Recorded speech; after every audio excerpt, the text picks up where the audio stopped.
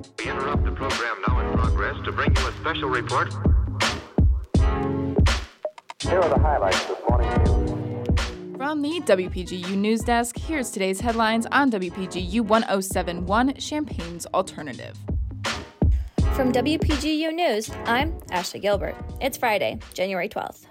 The Fighting Illini football program announced that it will host a year-long celebration of the 100th anniversary of Memorial Stadium. 1924 was the first full season within the stadium, and its first formal game was on November 3rd, 1923, in a 7-0 win over the University of Chicago Maroons. The stadium was built to honor the university's students who died during World War I, and was officially dedicated as a memorial on October 18th, 1924, during a game against the Michigan Wolverines.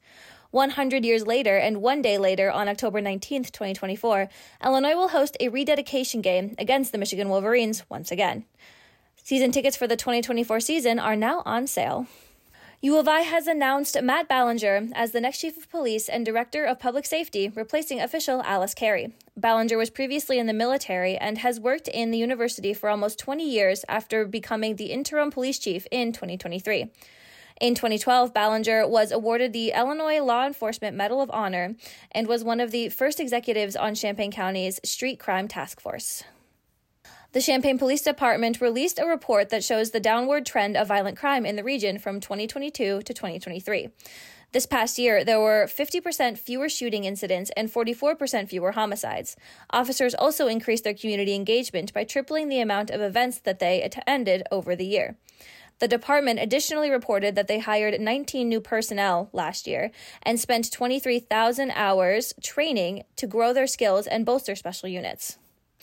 The Urbana School Board is deciding where to place bilingual students after the approval to unify the K-5 program. School Board President Paul Polsky said that the board was originally planning to house the program in Leal Elementary, but the board decided the school would be too small since the program is continuing to grow.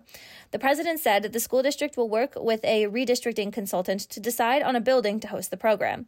The board intends to look into moving the program into a large building, such as Dr. Williams Elementary or Thomas Paine Elementary. The board expects to make a decision before the end of April. Several University of Illinois students are at the Consumer Electronics Show in Las Vegas presenting their work. These students built a virtual reality simulator for Brunswick Corporation, showcasing their Marina of the Future concept. The corporation is the biggest marine technology company in the world, and this new concept aims to improve all aspects of recreational boating.